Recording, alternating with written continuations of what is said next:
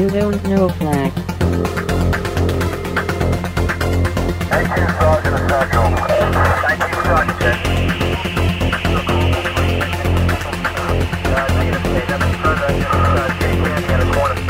You don't know flag. Welcome to You Don't Know Flag, a podcast full of stories about retro gaming, retro computing, video games, arcade games, and technology from a guy who was there and still is. My name is Rob O'Hara, but for the next 30 minutes, you can call me Flag. Greetings and salutations, listeners, and welcome to episode number 228 of You Don't Know Flack. I'm your host, Rob Flack O'Hara, and on today's episode, we will be talking about Whitewater.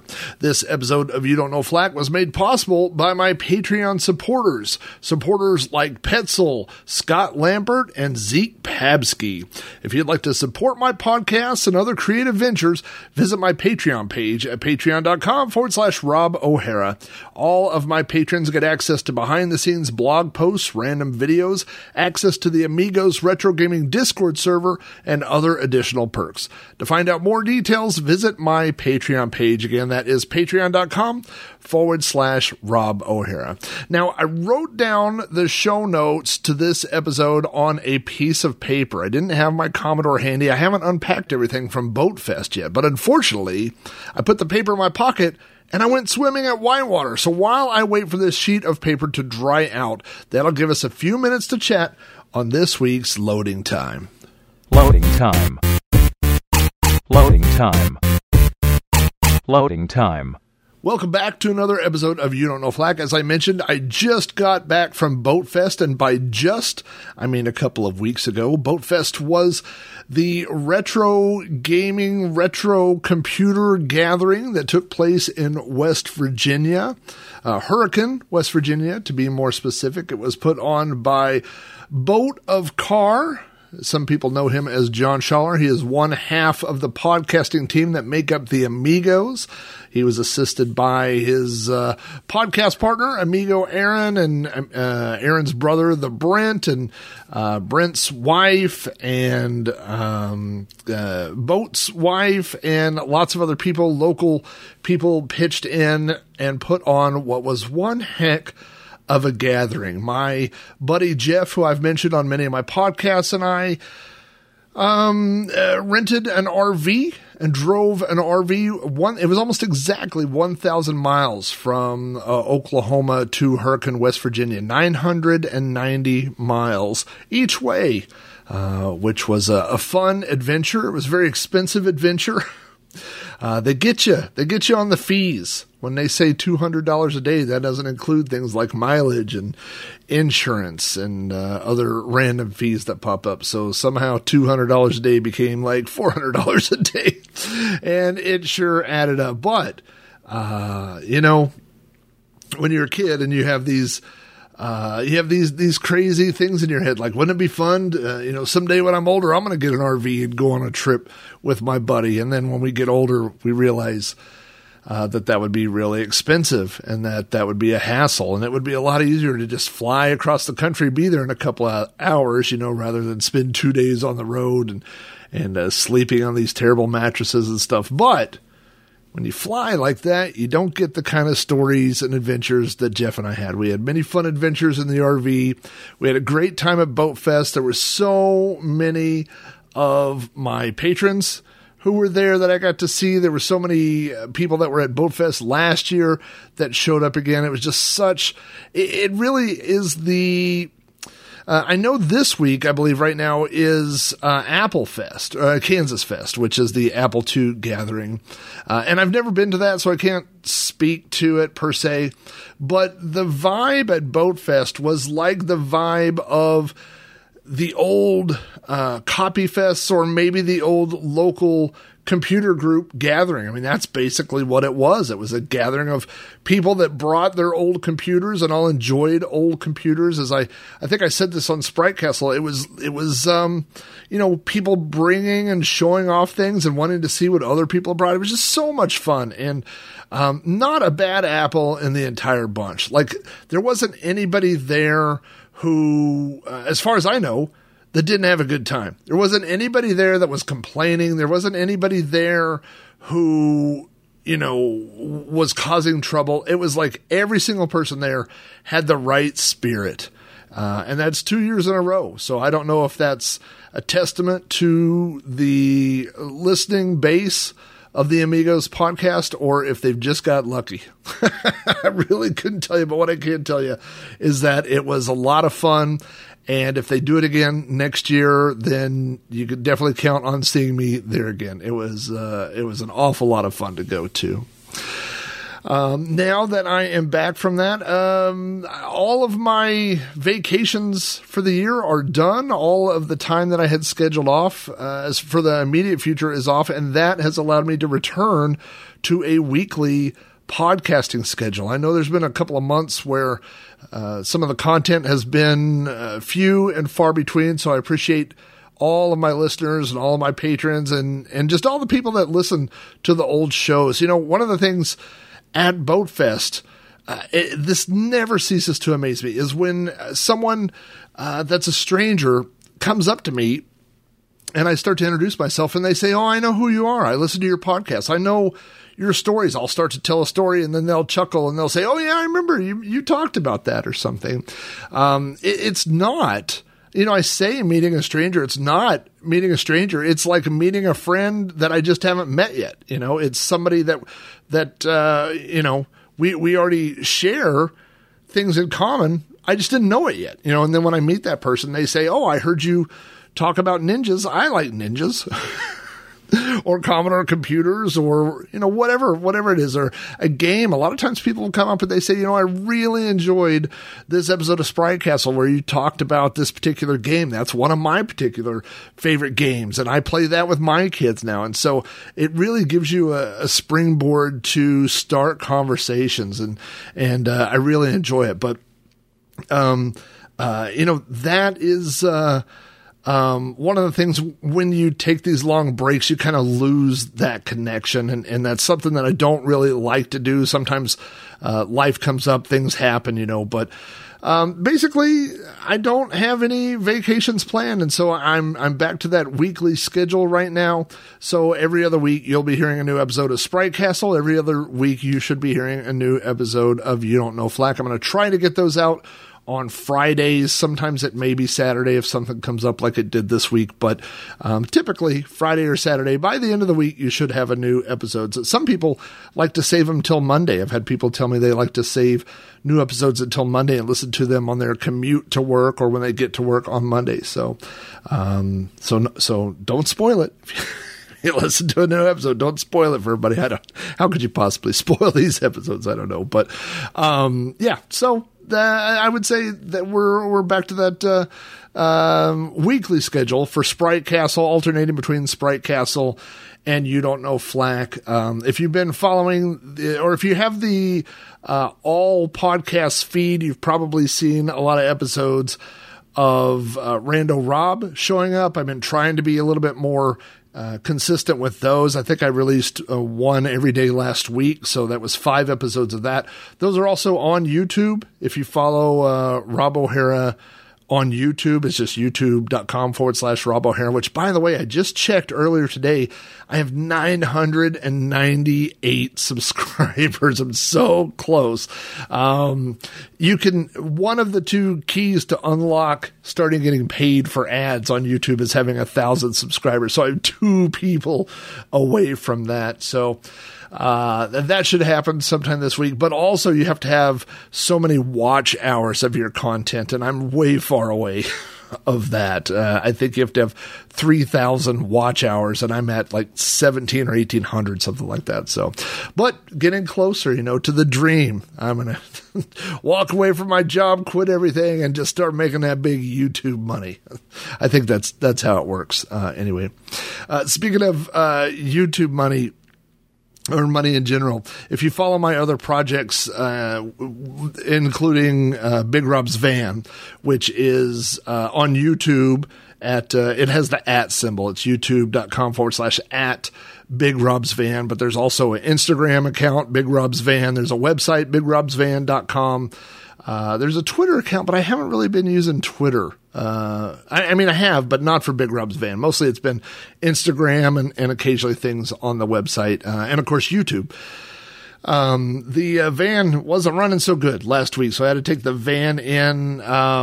It was running good, and I just took it in for an oil change. And by the time I got home, they said, "We've found so many things wrong with your van." And so I got the van back today, and it was a $2,000 bill, which I'm still reeling a little bit over. But what I can say is that's good news for you, because I do make a little bit of money off of Patreon. Maybe someday I'll make some money off of YouTube. And so I've done some math based on what I think people earn on YouTube ads. I need to make content for the next 426 years to pay off the bill on this van. So good news for you. If you like podcasts and videos, I'll be doing them till the end of time. Daddy's going to pay for van repairs. So anyway, the good news is the van is running better than it has since I've owned it. You know, not to get into the van, but the best part of the van was when I pulled in. Usually your car is sitting, like outside the service area, and I didn't see it, but then I did see it, and I didn't recognize it because it was so clean. And I thought, wow, my van has never been that clean before. But it had some minor engine problems, but it also had some front end problems. I had a tie rod that was either broken or loose or falling, and front suspension and shocks and all kinds of things that were making it not very fun or very safe to drive. So now it's back on the road. We're back on the road. And so if you're not following the Big Rob's Van Adventure on YouTube, I'm having a lot of fun making those videos, and I'm getting some positive feedback on them. So, I don't think you have to be deep, wading into the van life community to enjoy them. I think they're kind of enjoyable either way, but I try to put a little bit of the flack fun into the videos. So, and speaking of, this is a terrible transition of flack fun to not fun. If you haven't seen the news, it leaked a couple days ago online that, our brother in hacking, Kevin Mitnick, passed away. I believe he passed away actually last weekend, but the news didn't leak out until earlier this week. Kevin Mitnick passed away from cancer. He was 59 years old. One of the things in his online obituary, he has been married for a while, and his wife is pregnant with their first child. So that's obviously a sad situation. I have on my website on robohara.com, I wrote a little piece, kind of a tribute in memory article about Kevin Mitnick. It doesn't really get into everything that he did. It's more about the time that I got to meet Kevin Mitnick. We got to spend a week together through a training class he was putting on in Oklahoma. My wife actually hired him to come to Oklahoma. And so we got to spend a week together. I was basically assigned to be his chaperone while he was on the premises. When you bring somebody that was formerly on the FBI's top 10 most wanted list to a government facility, it turns out they kind of want to keep eyes on that person, and that was my job. So I knew who Kevin Mitnick was. My wife had kind of hired him because she knew who he was through my story. So, but anyway. And we've remained in contact over the years. We're not close friends, or anything like that. But, as I said in the article, it was always every now and then when I would post something on social media, a picture of a payphone or an old computer, and I would see that, Kevin had liked it, and I would always get a kick out of that. Just know he was still out there, reading my stuff. And someone asked if I had ever sent him a copy of my book. And actually, whenever we met, his first two books, The Art of Intrusion and The Art of, I can't remember what the other one is, but both of those books were out. And so he gave me those two books and autographed them, and I autographed my book, Commodore, and gave it to him. So, and he did send me an email one time, said that he really enjoyed the story. So anyway, rest in peace. To Kevin Mitnick. I know he was kind of in the hacking community, he's kind of a polarizing personality, because a lot of people A lot of people don't consider him to be kind of a top tier hacker, if you will, because a lot of the access and things that he gained wasn't through technical prowess, but was more through social engineering, which is something he was a master of. He's kind of a polarizing person, but, having met him and spent some time with him, he was a nice guy and he was a funny guy and he was super smart. So anyway, rest in peace, to Kevin Mitnick. If you have feedback about this or any episode of the show, you can email me directly at robohara@robohara.com. Join the conversation on Facebook at facebook.com/Robcast. Follow me on Twitter at Commodork. Come chat with me on the Amigos Retro Gaming Discord server, or leave a message on the podcast hotline, which doesn't get very much action these days. That phone number is area code 405-486 YDKF for You Don't Know Flack. Looks like all my show notes have dried out here. I just rang out the paper one last time, and I can kind of see everything I wrote down about Whitewater. So let's get started talking about this episode's topic, Whitewater Bay. Summertime's the right time for having a good time, for chasing your troubles away. So come on, get up, get out, and get at it. We're going to Whitewater today. You just can't help having a good time. You just can't help feeling the sunshine. You just can't help loving Whitewater. You're gonna have a real... Now, $2 off with specially marked cans of Coke and Sunkist. Opens daily Saturday. When I was a kid growing up in Oklahoma, there were two theme parks. One was called Spring Lake. The other one was called Frontier City. Neither one of them were very large. Spring Lake closed down when I was very young, probably when I was maybe 6 or 7 years old. There was a fire that burned down Spring Lake, and that left us only with Frontier City. The nearest Six Flags to us was a 4-hour drive away, but there wasn't any large amusement park in this area, and there certainly back then weren't any water parks. But in 1980, they began building this giant water park right off of the interstate. It's right off of Interstate 40, which runs east and west right across Oklahoma. This was located right between MacArthur and Meridian exits right in Oklahoma City. And on May 23rd, 1981, Whitewater, the water park, first opened.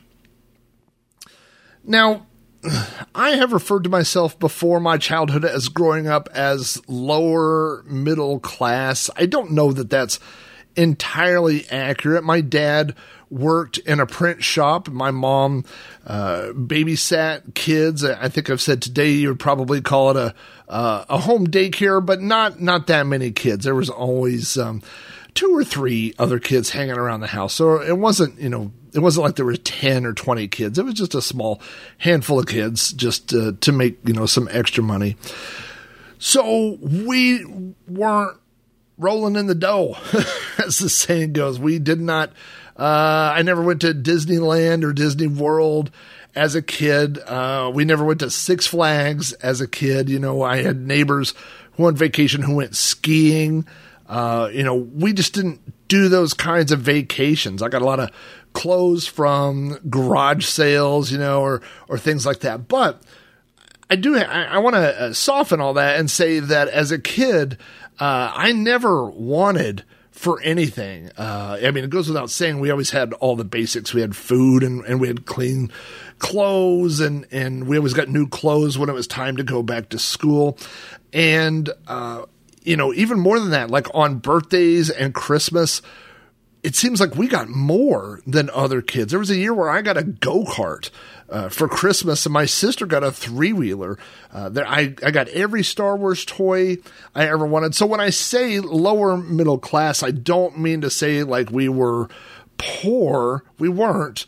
Or broke or anything like that. It's just we did not have a lot of these extra things, I think, that a lot of other kids that lived in our area kind of had. I remember as a kid one year, I asked for a slip and slide. If you remember those, it was a really long yellow piece of plastic that you hooked a garden hose up to it, and it had little sprinkler kind of things that shot water out to keep it, slippery, and you would run and slide down this thing. And I remember I asked for one a couple times and never got one. So I had a friend come over and we made our own. We got a bunch of hefty trash bags, and we had a croquet. Do you remember? I think this is big in the 70s, a croquet set where you had the mallets and you had these balls and these little metal hoops that you would stick in the yard, and you would try to hit the croquet balls to get them to go through the hoops. And we used the croquet hoops to pin down these hefty trash bags. And then I took the garden hose and put it at one end and just flooded this thing for a while. And I remember being so proud of this invention. And the first time we went, I went running across the yard and dove onto this. And when I did, I just went sliding across the yard, pulling up all the bags with me. And croquet hoops were flying in every direction. And I do remember that underneath where these bags were was a giant muddy streak where I had flooded our yard to the point where there was a stripe of mud that went across our front yard for the majority of the summer. So that was the end of my makeshift slip and slide. So, but we had a creek, and I think we had a baby pool in our backyard for a while. So it wasn't like we went without. But when Whitewater opened, my biggest memory was that it was expensive. Now, the expensive in 1981 is different than what's expensive in 2023. But I want to say it was maybe $15. I mean, I feel like it was less than $20 a person, but maybe somewhere between. I haven't been able to find an actual answer, but I think it was maybe between $10 and $15 per person. But what happened was, and that would get you in for the entire day. Obviously, this is a big, giant water park with a lot of slides. And again, this opened in 1981. This was the year between second and third grade for me, the summer that came between second and third grade. So, but I had neighbors who got to go to Whitewater. I hadn't been, and they would come back and tell us these stories about the great things that were at Whitewater. There was a pool that made gigantic waves. There were rides and slides with inner tubes. There was one giant slide called White Lightning that when you climbed all the way to the top of it, you could see all of Oklahoma City. It was so tall. There was an arcade, they told us. There was even a mini golf, like a putt-putt golf course at Whitewater. There was just all these amazing things, and I wanted to go so bad, but it just wasn't in the cards for us at that time until the Butlers came along.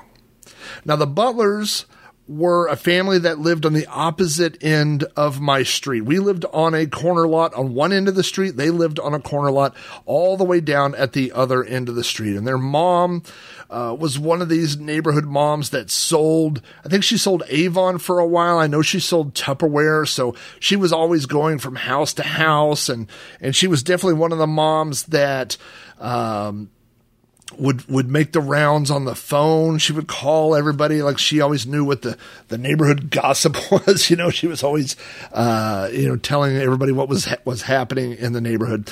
And they had 3 daughters, and the daughters were all older than I was. The youngest Butler daughter was 1 year older than me. And then I think the other ones were 3 years older, and then another 3 years older. So I wasn't in classes with them. I just knew them, from living on their street. But the Butlers bought Whitewater season passes. Now, the cool thing about the first year, I think maybe the first 2 years of Whitewater season passes, were that they were handwritten on paper. They were not laminated. They're not like a driver's license, something you would think now. They were more just like, heavy, like a business card that had a name written on it and a date And I don't know that they had anything else on it, but one thing I remember very specifically is they did not have a photograph. It had no picture. It just had someone's name on it. And so at one point they asked our family if we wanted to borrow their passes. Now, the only problem with these passes was that they all had girls' names on them, but the youngest daughter's name was Robin, and since everybody called me Robbie, we decided that would probably work for me. And then one of the other girls' passes my sister got, and then the other one my mom got. And so we used our neighbor's Whitewater passes and got to go to Whitewater for the very first time.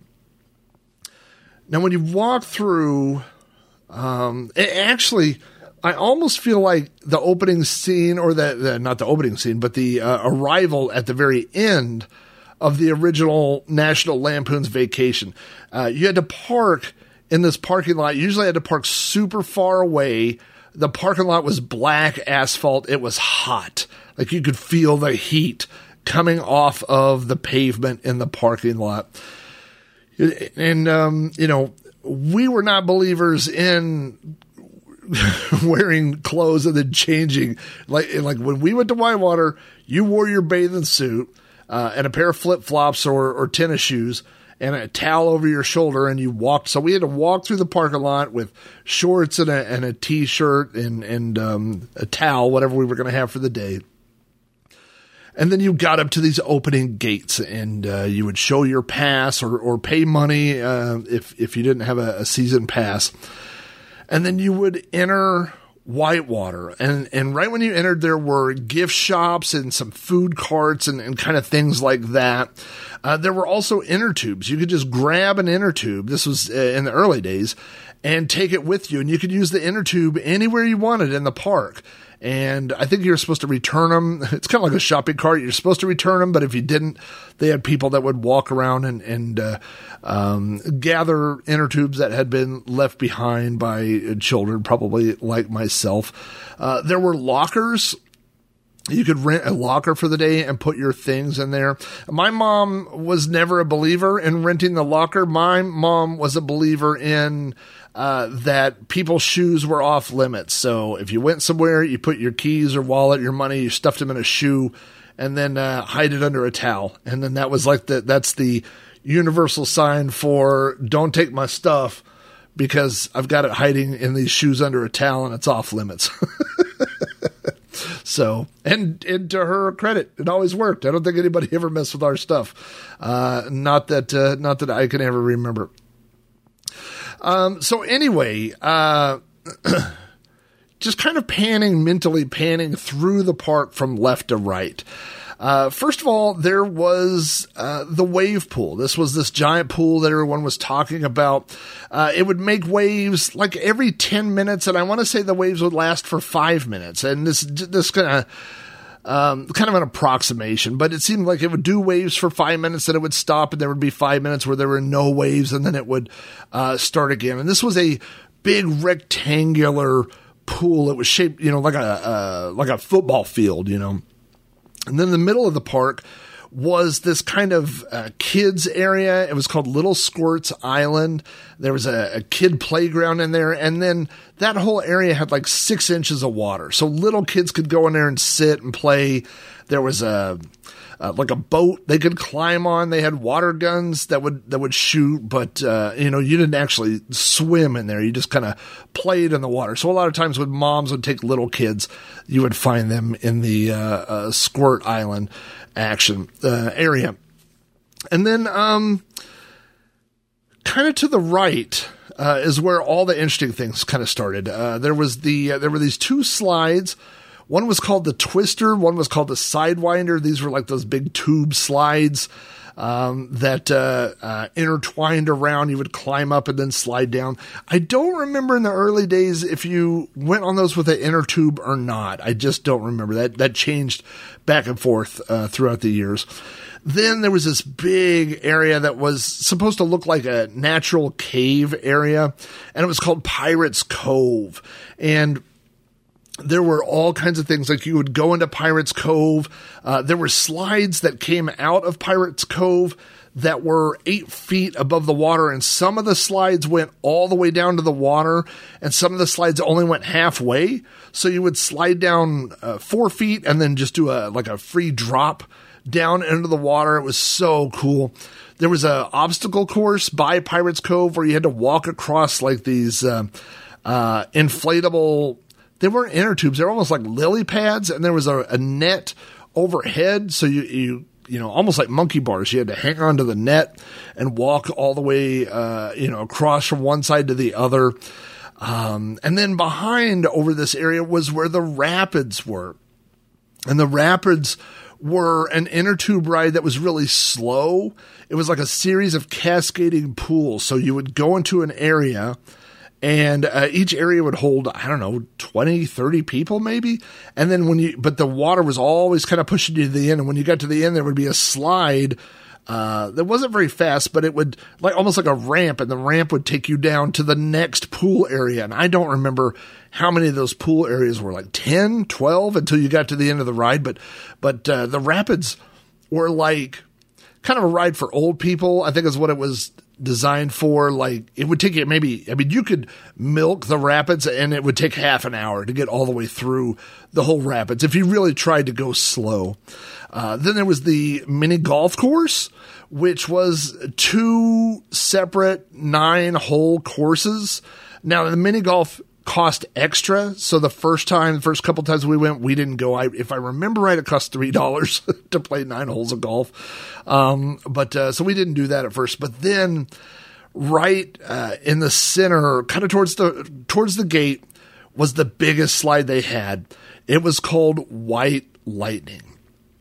White Lightning was a 5-story tall slide. You had to climb up 5 stories. And then when you got up there, it was super, super fast when you went down. I'm telling you some stories about White Lightning in a minute. But now this is kind of an odd thing. I don't know how a lot of kids were between 2nd and 3rd grade, but I didn't know how to swim. It had never actually come up. The Butlers had a swimming pool that we would go down and swim in their pool, but their pool was like 4 foot deep. So you could walk the whole time you were in the pool. You were never over your head.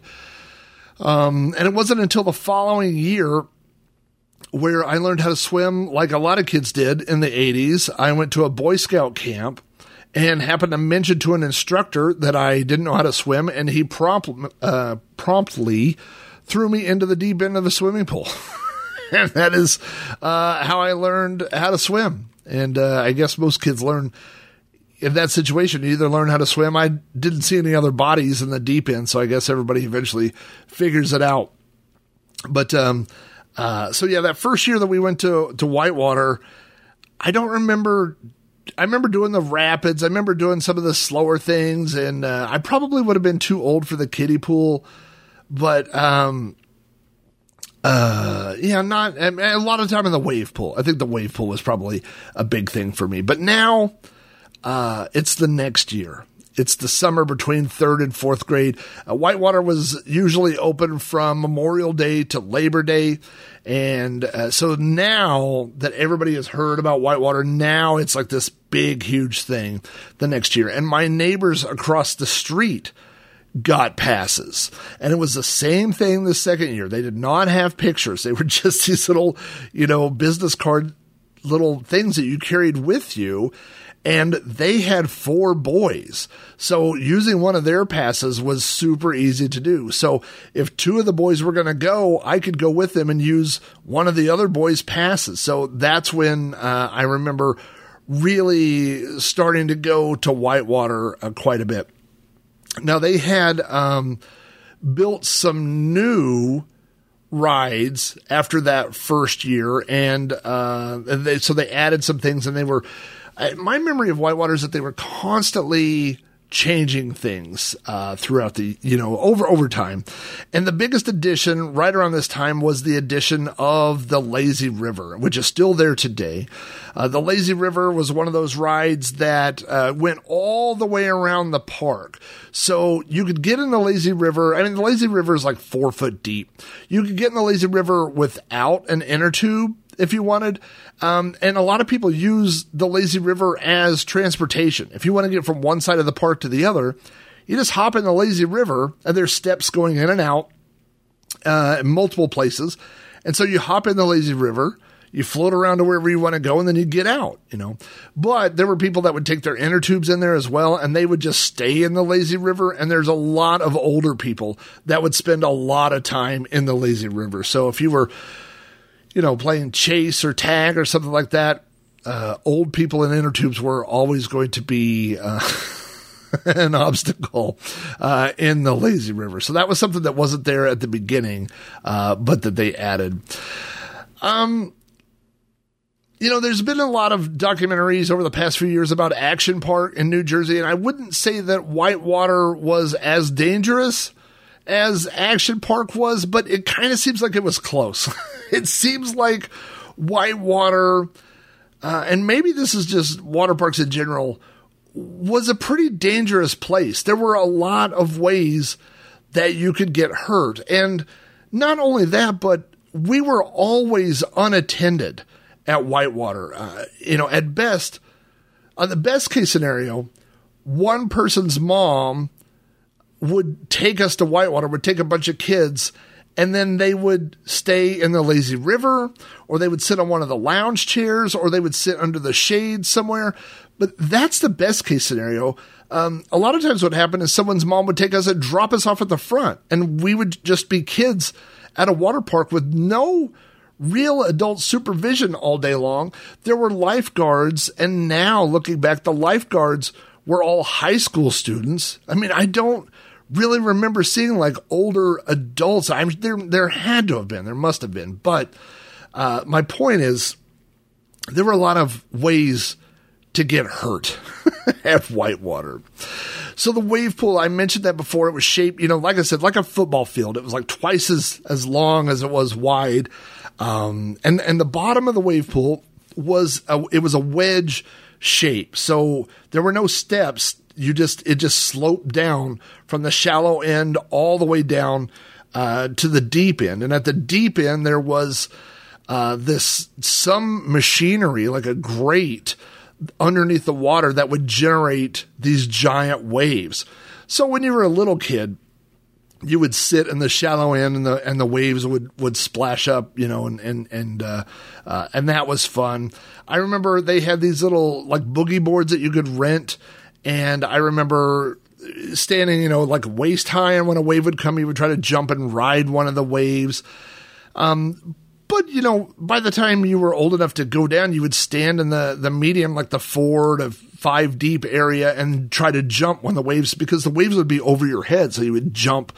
But because of the way that these waves are generated after the wave passes, there's this huge undertow that pulls the water towards the deep end. And so it was very common. You would have your feet pulled out from under you, and you would start to get pulled to the deep end, Now, normally you could recover, and the whole bottom of the wave pool was this kind of like rough textured concrete, which was really good for keeping your balance, your feet on, but was really bad when your feet slipped out from under you and your knees or your shins would drag across that as you slid down into the deeper area. And I remember so many times just seeing people coming out of the wave pool bleeding there was just always blood. It's a good thing there were no sharks in the wave pool, because they would have thought it was a feeding frenzy. The other thing about the wave pool is the deeper you went into the water, the more crowded it got. And there would be a lot of people, like shoulder to shoulder almost, it seemed like. So I remember, once I could dog paddle, getting into the deep part, and having these waves go over and just getting submerged and like grabbing onto people, like trying to climb up people to keep my head above water so I wouldn't drown. I many times I felt like I was going to die in the wave pool. Now along the sides of the wave pool, there were these poles that were kind of like indented into the wall that you could hang onto for dear life. And so one of the things was, you would go to the side and try to hang on to the pole, and the waves would come and you would slide down and keep hanging on to the pole. But every now and then a wave would hit you in the face and it would knock you off the pole, and suddenly you're being pulled to the deep end and you can't get back up high enough to grab those poles. So I remember, I associate the wave pool, especially the deep end, with a lot of terror. And there was one lifeguard on each side of the wave pool, like one on the left side and one on the right side, looking for people screaming. But spoiler alert, there were always 200 people in there that were all screaming. So if you were, I remember screaming like, I'm dying, help me. And everybody else was screaming. I never once had a lifeguard like lift a finger or even look at my direction. And I don't remember how many years it was, but pretty early on in the 1980s, someone drowned in the wave pool. And what I heard happen was they got pulled down. They got so far into the deep area that they got pulled down into that gate thing, and the suction just held them against there, and they were never able to get loose. So it held them down there for the 5 minutes while it was generating the waves. And so, yeah, that was, I tried to look for some dates, and it's hard because there's been so many other people that have drowned at water parks. And unfortunately, the name Whitewater is pretty generic. So I kept finding news stories for people that had, unfortunately drowned in Whitewater Rapids in random places in the country. So I couldn't find the actual, news story, but I do remember that did happen, and it was sometime in the 1980s. My overall take of the wave pool was, in a way, it gave you that scary feeling like you were getting on a roller coaster, except I think we all know, unless something goes horribly, horribly wrong, you're safe on a roller coaster. When you get on a roller coaster, 99.99999, whatever that number is, percentage of people that get on roller coasters get off roller coasters, with in the same condition that they got on the roller coaster. But when you got in the wave pool, I always felt like there was a chance I was going to die. And not in a fun, roller coaster, scary kind of way, like in a real way. Like I thought, every time I got in there, I thought this could be the last, this is how I'm going to go. This is the wave pool at Whitewater. So anyway, that was the wave pool. And then, they added this new ride called the Bermuda Triangle. Now the Bermuda Triangle, I'm not 100% positive, but I think what the Bermuda Triangle was were those original two slides, the Twister and the Sidewinder, but they covered part of them to make it dark when you went through, and that became the Bermuda Triangle. And I looked up on Wikipedia, it says that it is 7 stories tall. So you had to climb these stairs that wrapped around. You had to climb up 7 stories to get to the top of the Bermuda Triangle. And at the very top of it, there's a huge flagpole and an American flag, which you could see for many miles around. You could see the flag on top of the Bermuda Triangle.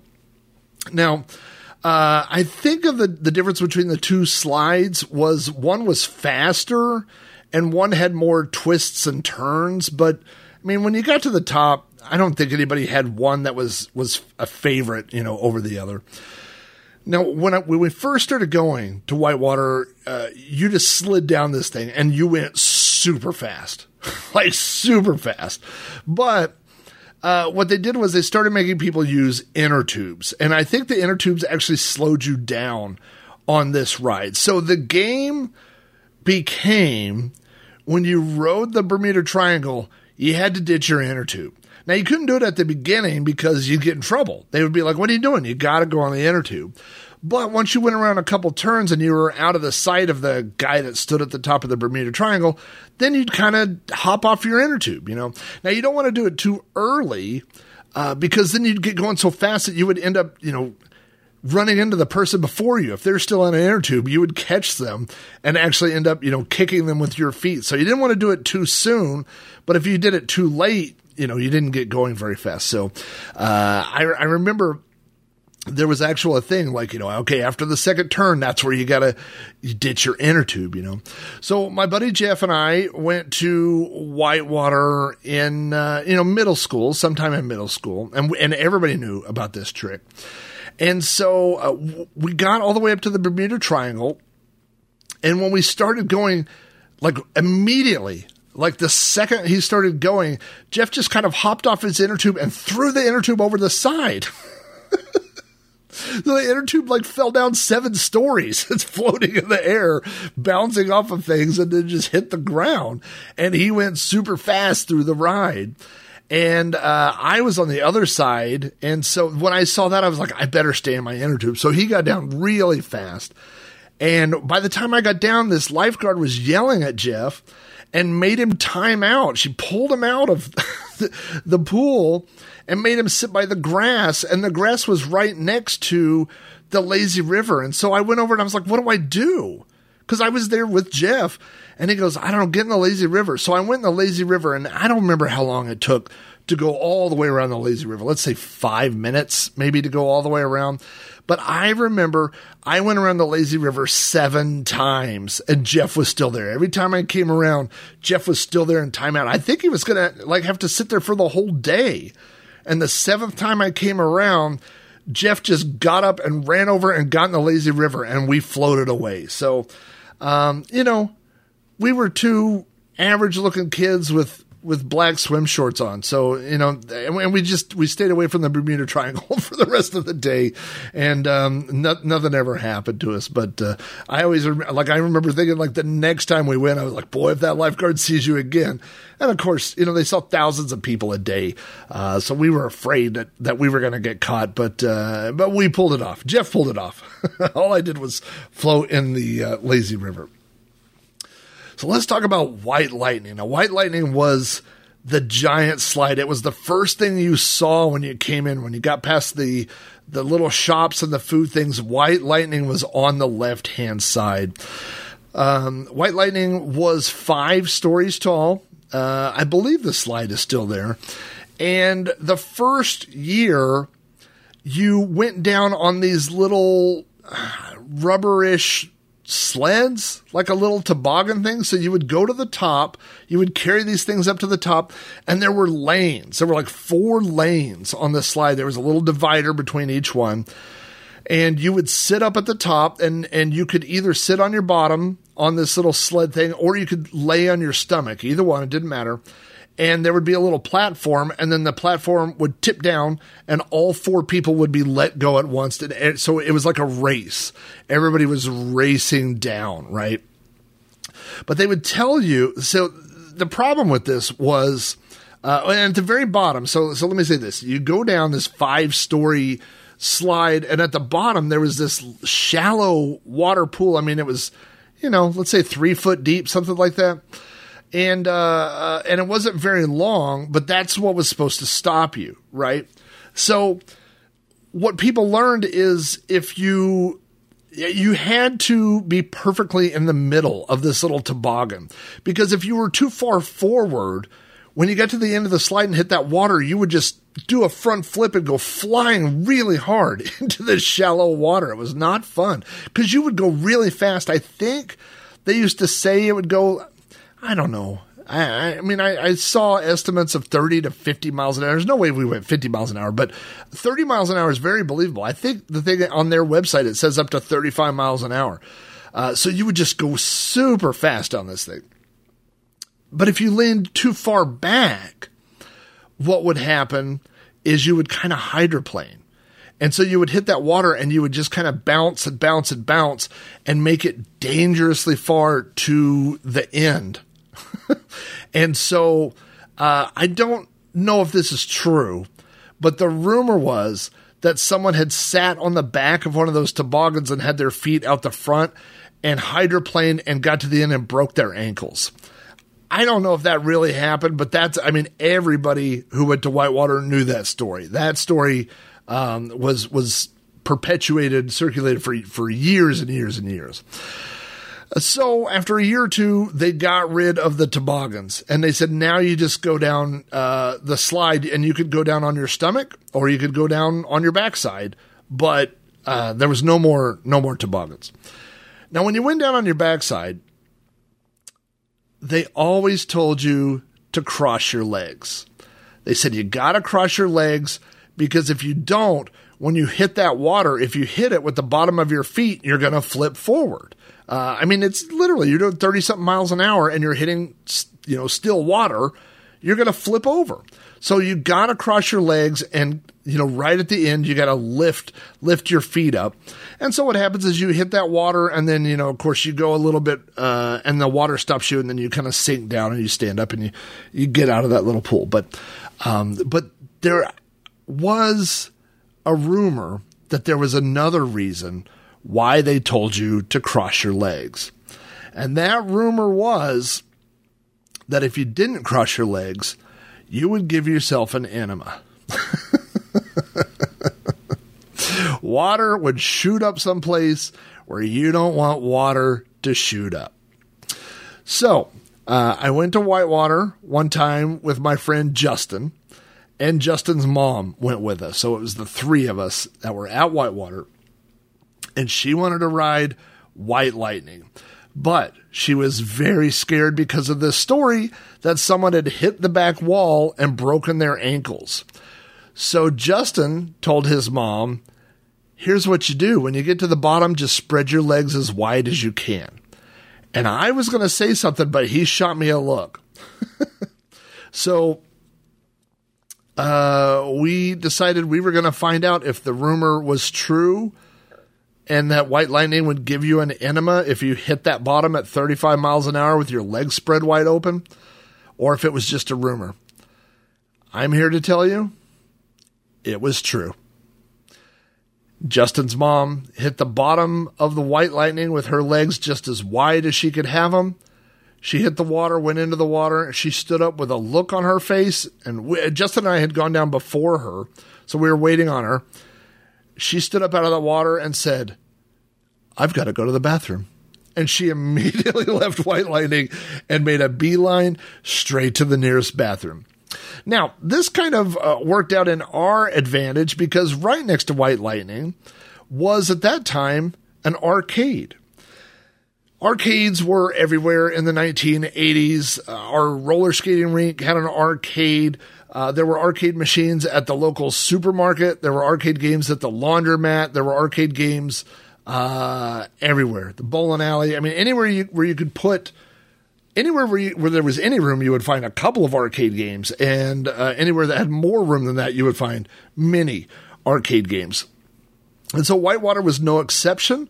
They had an arcade, but they did not have an arcade building. So what they had was about 30 machines, if I remember right, set up kind of in a square, all facing inward with a gap that you would walk into, and maybe a few machines in the middle.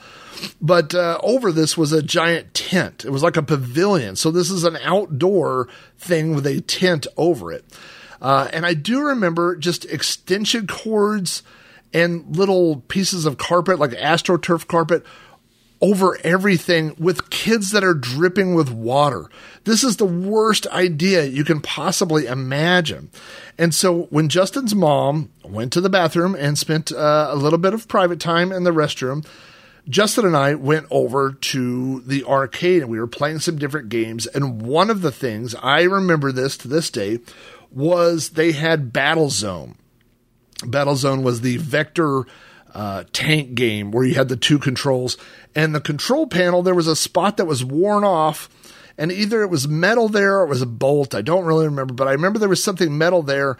And when I touched it, it shocked the crap out of me. I mean, it was like when you lick a 9-volt battery, it was that feeling, but in my arm, just, you know. I'm adding sound effects to this episode. And so when I did that, there was this kid, a young kid that came over there by us, and we decided to tell him that if you that the game had given us free credits, that something was wrong with it, and it would shock you, but it would give you free credits. And so we talked this little kid into touching this thing. And when it shocked him, of course, the game did not give him free credits. And then we were like, well, maybe we were touching the coin door and the thing. Try it again. And then we talked him into doing that. And then we were like, well, maybe we were holding the joystick and we did, So, I mean, we got this kid to shock himself about 10 times before he realized that he was not getting a free game of Battlezone. I don't remember the arcade being there very long, to be honest with you. I think maybe that was a temporary thing where somebody had brought some games in for the summer and they put the pavilion thing up, and then that was that. It was not a very popular part of Whitewater. I talked about the rapids a little bit. I loved the rapids. The rapids were my favorite thing. Again, you got an inner tube at the bottom of the ride, and you would carry it up these steps, and then you got into all the rapids were like those. It looked like rock, but I think it was all fake rock that they had made, and then you would just float in these big areas. And again, at the end of the area, there would be a rock ramp that you slid down to the next area. And the thing was, you wanted to stay with your pal. You went with your buddy. And so the water was always moving from top to the bottom. So it was always, there was a natural flow that would push you in that direction. But and they would always get on to you, say, stay in your inner tube, because when you went down the slide thing, it was rock, so you would scrape your legs up. But all of us would take one leg and kind of stick it inside the inner tube and down at the bottom, and then kind of push yourself away from the ramp or whatever. And then there was another thing I remember, that these inner tubes had handles on them, and we would make chains. So if there were 4 or 5 of us that went to Whitewater and we went on the rapids, we would all hold on to the next guy's handle. So we would make this long chain of kids. And then when one would start to go down, you just keep pulling everybody, and then you would all stay together and go down. I miss the rapids. That's probably the thing that I miss the most about Whitewater. Because like I said, you could just stay in there. The game was to stay in the rapids as long as possible. I would just float in there. Oh man, it was good times.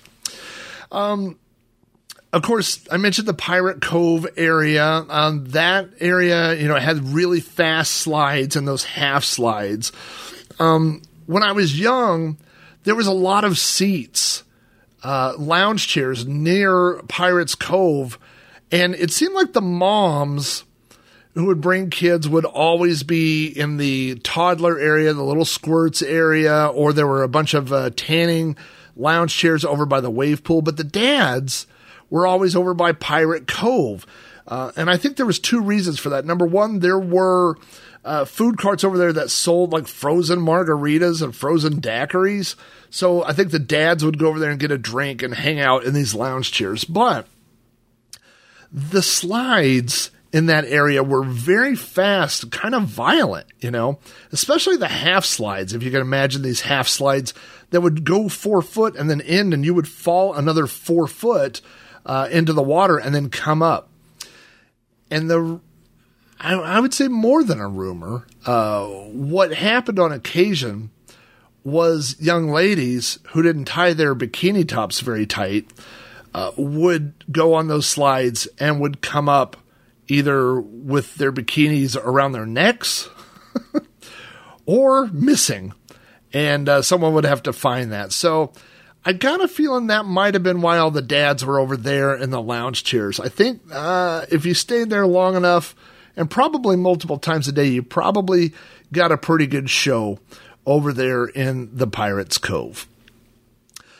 I mentioned the putt-putt course. I didn't play the putt-putt course a lot, but I did go once or twice. And my memories of the course were, number one, it was a long line to get to play putt-putt.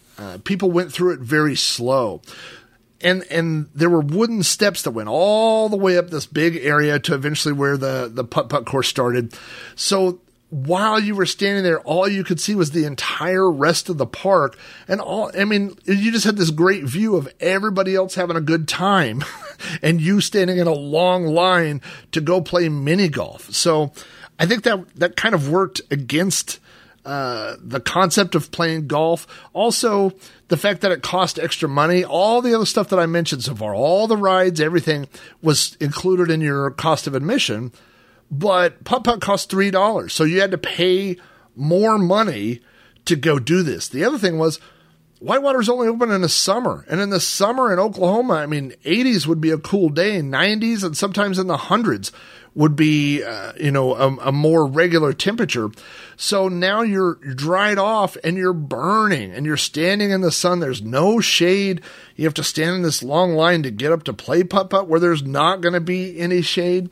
Now, I do remember playing the putt-putt. I do remember it was fun. There was a lot of all the traditional things you would associate, little, whoop-de-doos and ramps and windmills and all those things. One of my strongest memory is that there was one of those metal, I would call it metal binoculars, like something you would see at like Niagara Falls or something, where you would put a quarter in and you could use the binoculars to see Niagara Falls. And there was a little thing there, and it said, if you put a quarter in and look at this, you could see the 18th hole. And I put a quarter in there and looked through it, and it wasn't really binoculars. There was like a picture inside, almost like a Viewmaster, because it was a 3D, and you had to, the light coming through made it where you could see the picture.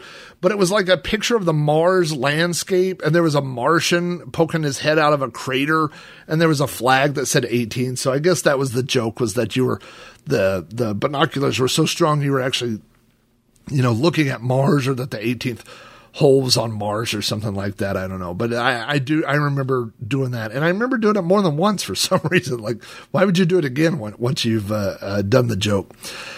But yeah, like I said, the putt-putt wasn't as popular just because that reason, that it cost, more money, that you had to spend money. Speaking of money, there were things at Whitewater to spend money on, and the big thing was food. They had fast food, kind of like they had nachos and hot dogs, and all I remember is that they were super expensive. I mean, I think Cokes back then were a couple of dollars each, and this was at a time when a can of Coke was, 35 cents. So paying $2 for a Coke was crazy. They had the souvenir Whitewater, like drinks, like you would get at Six Flags and stuff now, like those big sippy cups with the giant straws and everything like that. But they had water fountains, and so that's where I got my drinks, is, you get a drink at a water fountain.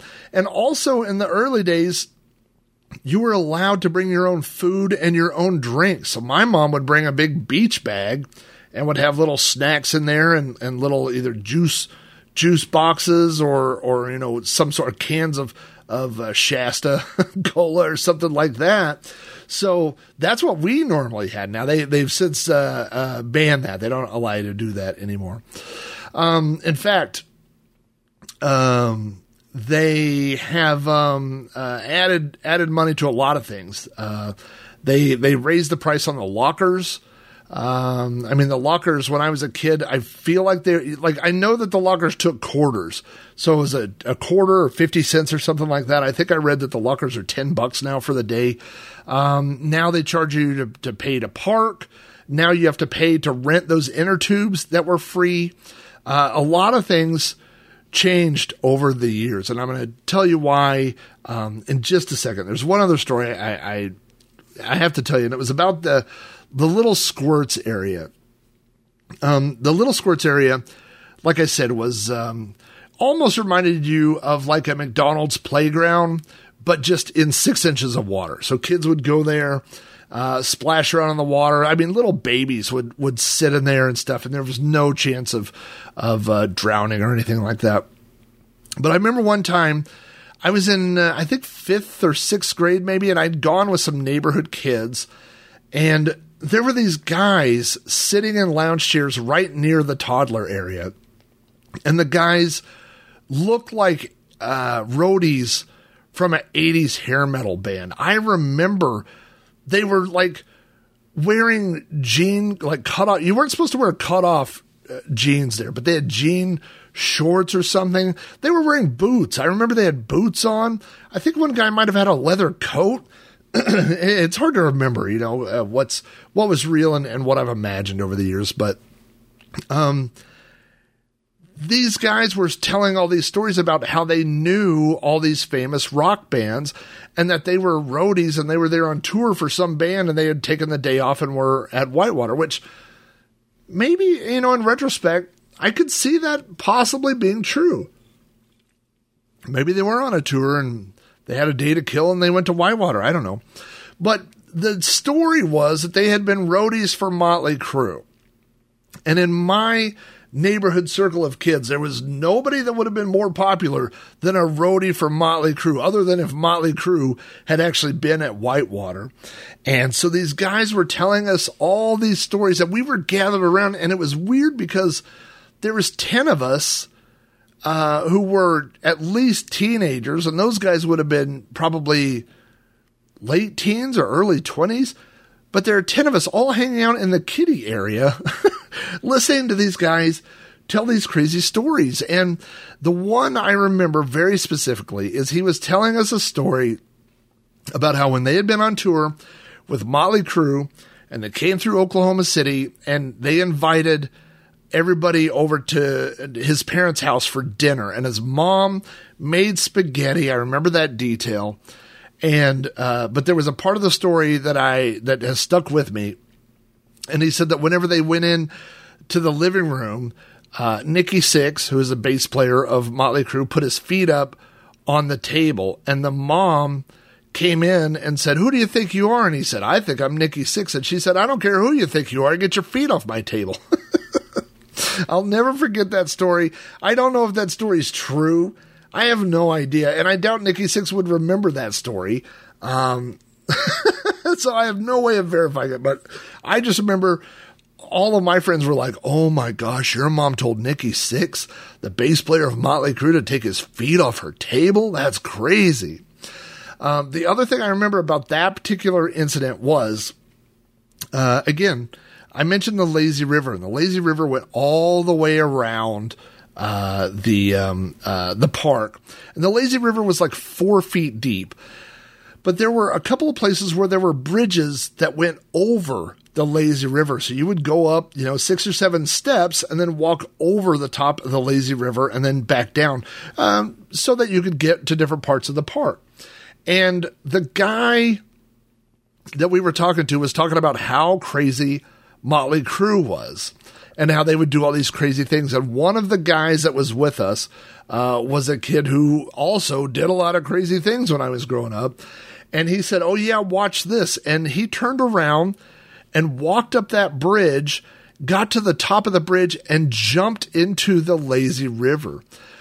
This is not quite the same as those guys that do the high dives into a shallow pool of water, but it's close. I mean, the Lazy River was 4 foot deep, and he must have been up 8 foot or higher, so, he kind of jumped in at an angle, and then the lifeguard started yelling. But the thing was, the Lazy River was always flowing, so he kept going, and they couldn't chase him, and he got out of the Lazy River and ran somewhere else. So he pulled it off.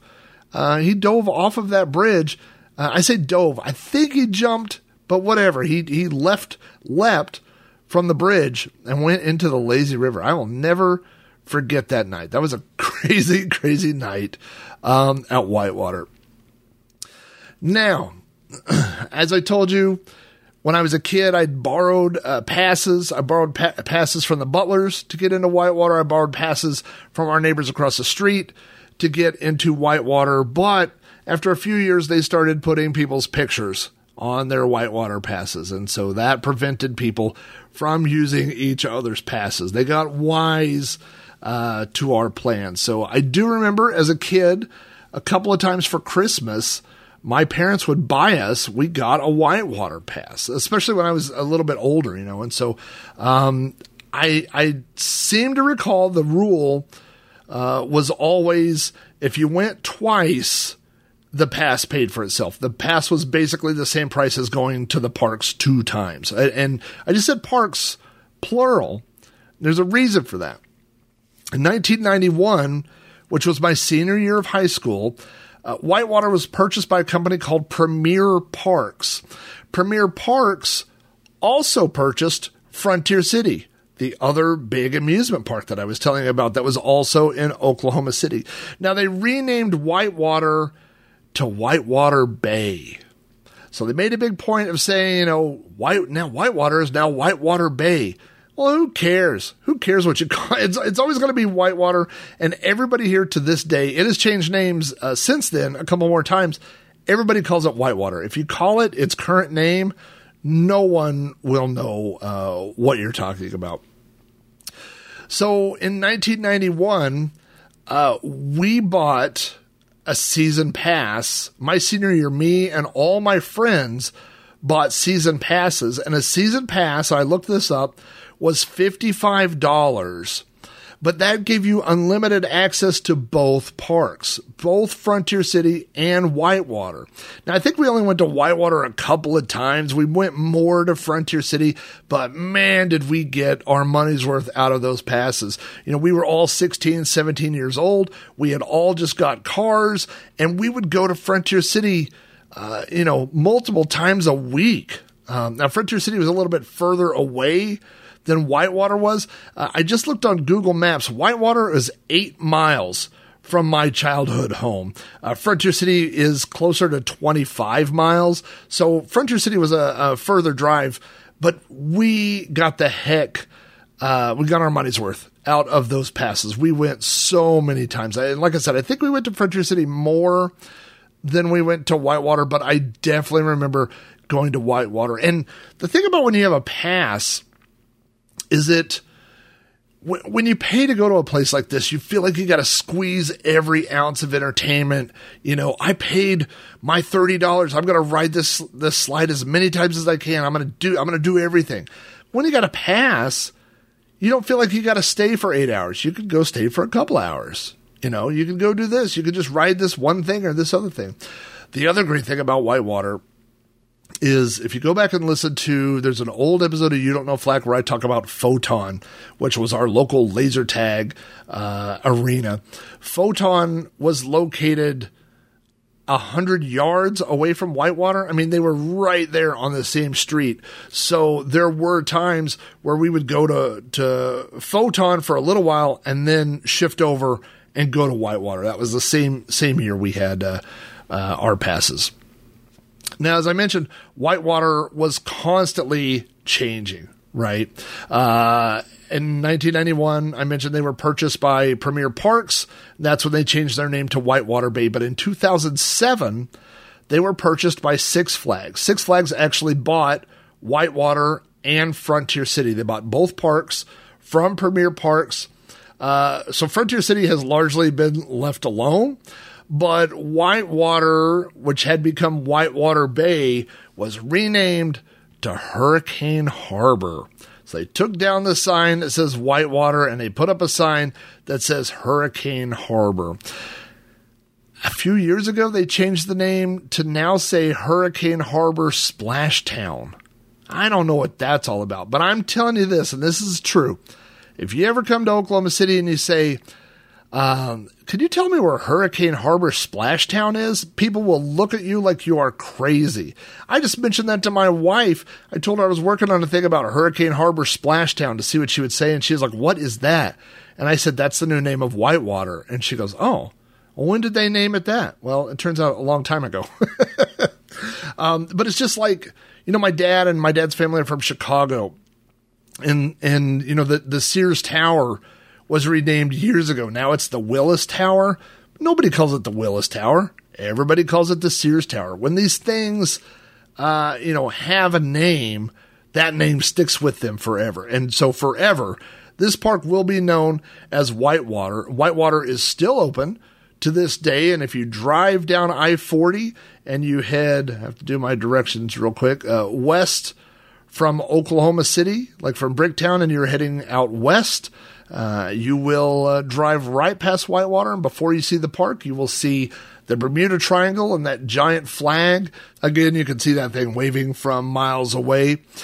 They have done some other updates and changes since the last time I went. One of the things they do in the summer now is a wave pool movie night. So they don't turn on the wave pool, but you can go out there during the summer in the evenings, and they set up a giant movie screen and a projector, and they show movies at the deep end of the wave pool. And so you just go out to the wave pool, you take an inner tube out there and sit out on the or in the wave pool and watch movies. And I do remember that the first movie that they showed was Jaws. I'm not sure I'd want to be floating in a pool at night in the dark watching Jaws, but yeah, that was the first one that they showed. They still do that.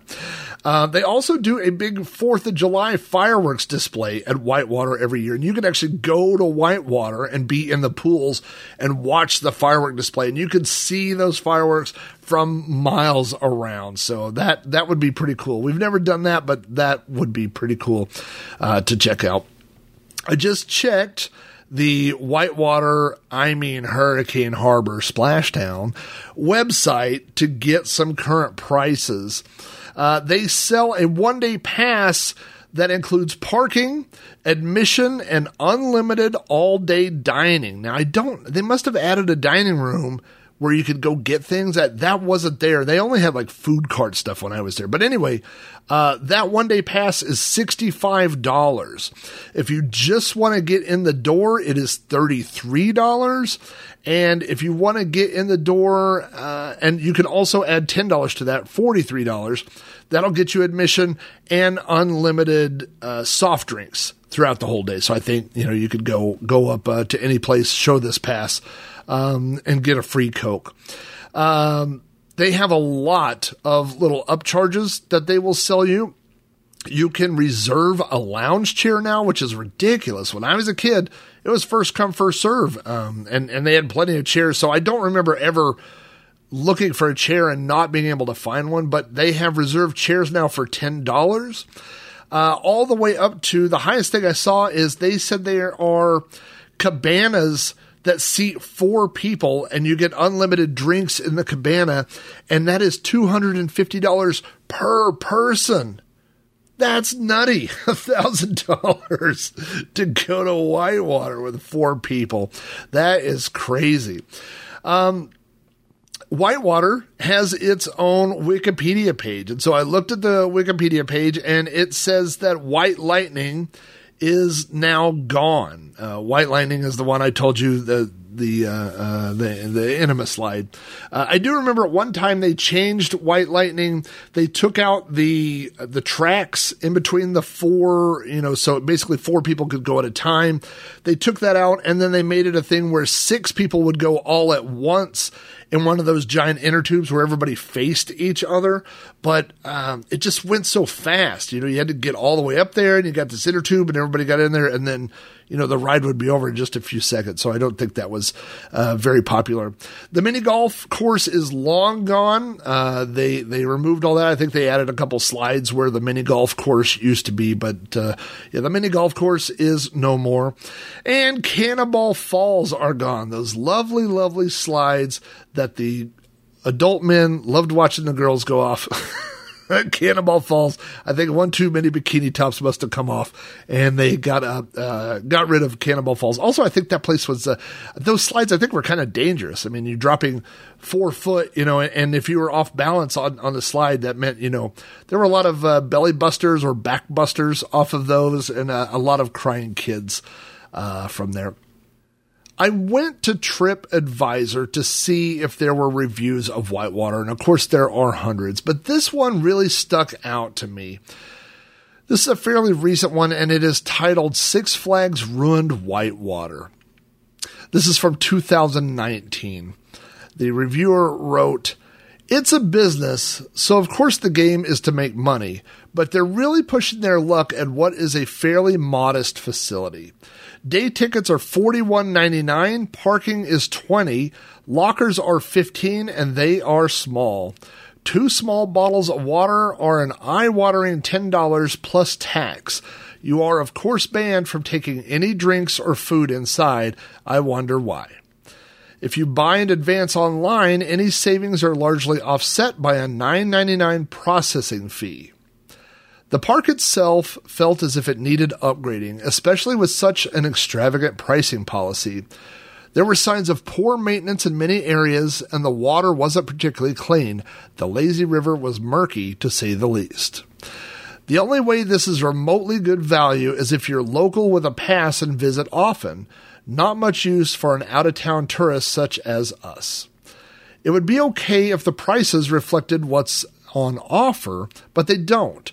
They've pushed the price gouging to the limit and then some.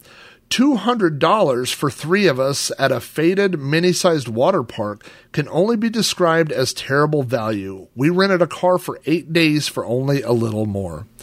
If I pay top dollar, I expect top quality. This isn't even close. The answer is for people to vote with their feet. I really found that really saddening, a really sad review. And I haven't been to Whitewater in years, but I believe the review. I've heard people say that a lot of the things that are at Whitewater look just like they looked when we first started going all the way back in 1981, which was 40 years ago.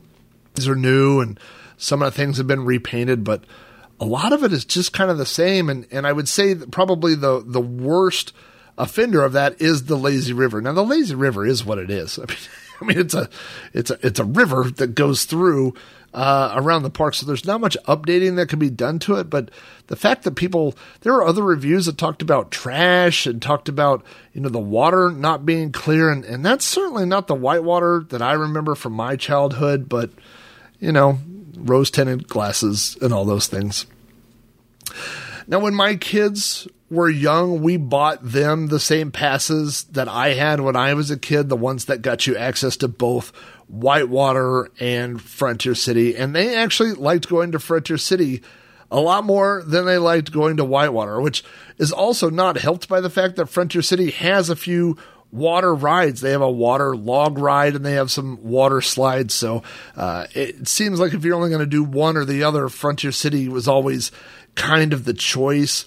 The other problem that we had was Whitewater used to have a thing where when you had a pass, you could bring a friend for the day, but they got rid of that. So if you have a pass, you have to, if you want a friend to go with you, they're going to have to pay $30 or $40 or whatever to be able to go with you. So it was always hard finding friends to go with the kids that would be willing to pay, to go to Whitewater.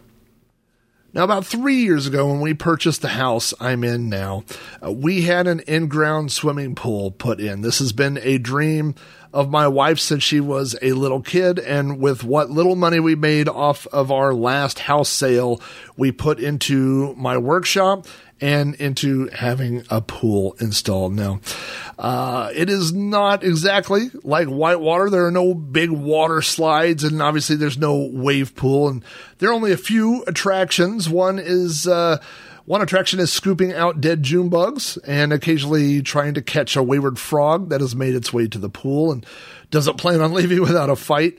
But it certainly does have its advantages. The chairs, of course, are free and you don't need a locker, so no one will steal your things. The food is much less expensive and there is no parking fee. Alcohol is not only permitted, but encouraged. And when you're all done swimming, the trip back to the house is only about 15 steps. And the best part is, as far as I know, no one has accidentally given themselves an enema here.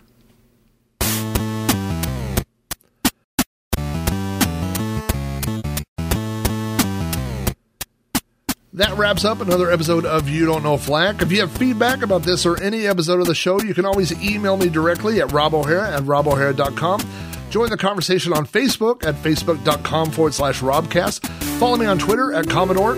Come chat with me on the Amigos Retro Gaming Discord or leave a message on the podcast hotline at 405-486-YDKF. This show would not be possible without the support of my patrons, people like David Z, Vintage Volts, and Jason Palmer. If you would like to support my podcasts and other creative ventures, visit my Patreon page at patreon.com/Rob O'Hara. All of my patrons get access to behind-the-scenes blog posts, random videos, access to the Amigos Retro Gaming Discord server, and other additional perks. To find out more details, visit my page. Again, that is patreon.com/Rob O'Hara. You Don't Know Flack is available on iTunes, Spotify, and Google Podcasts, and the RSS feed available at podcast.robohara.com. To hear more podcasts from me, visit podcast.robohara.com for links and information about my other shows. Congratulations! If you made it this far, you've been treading water for an hour and now know a little bit more about Flack. I'll see you here next time.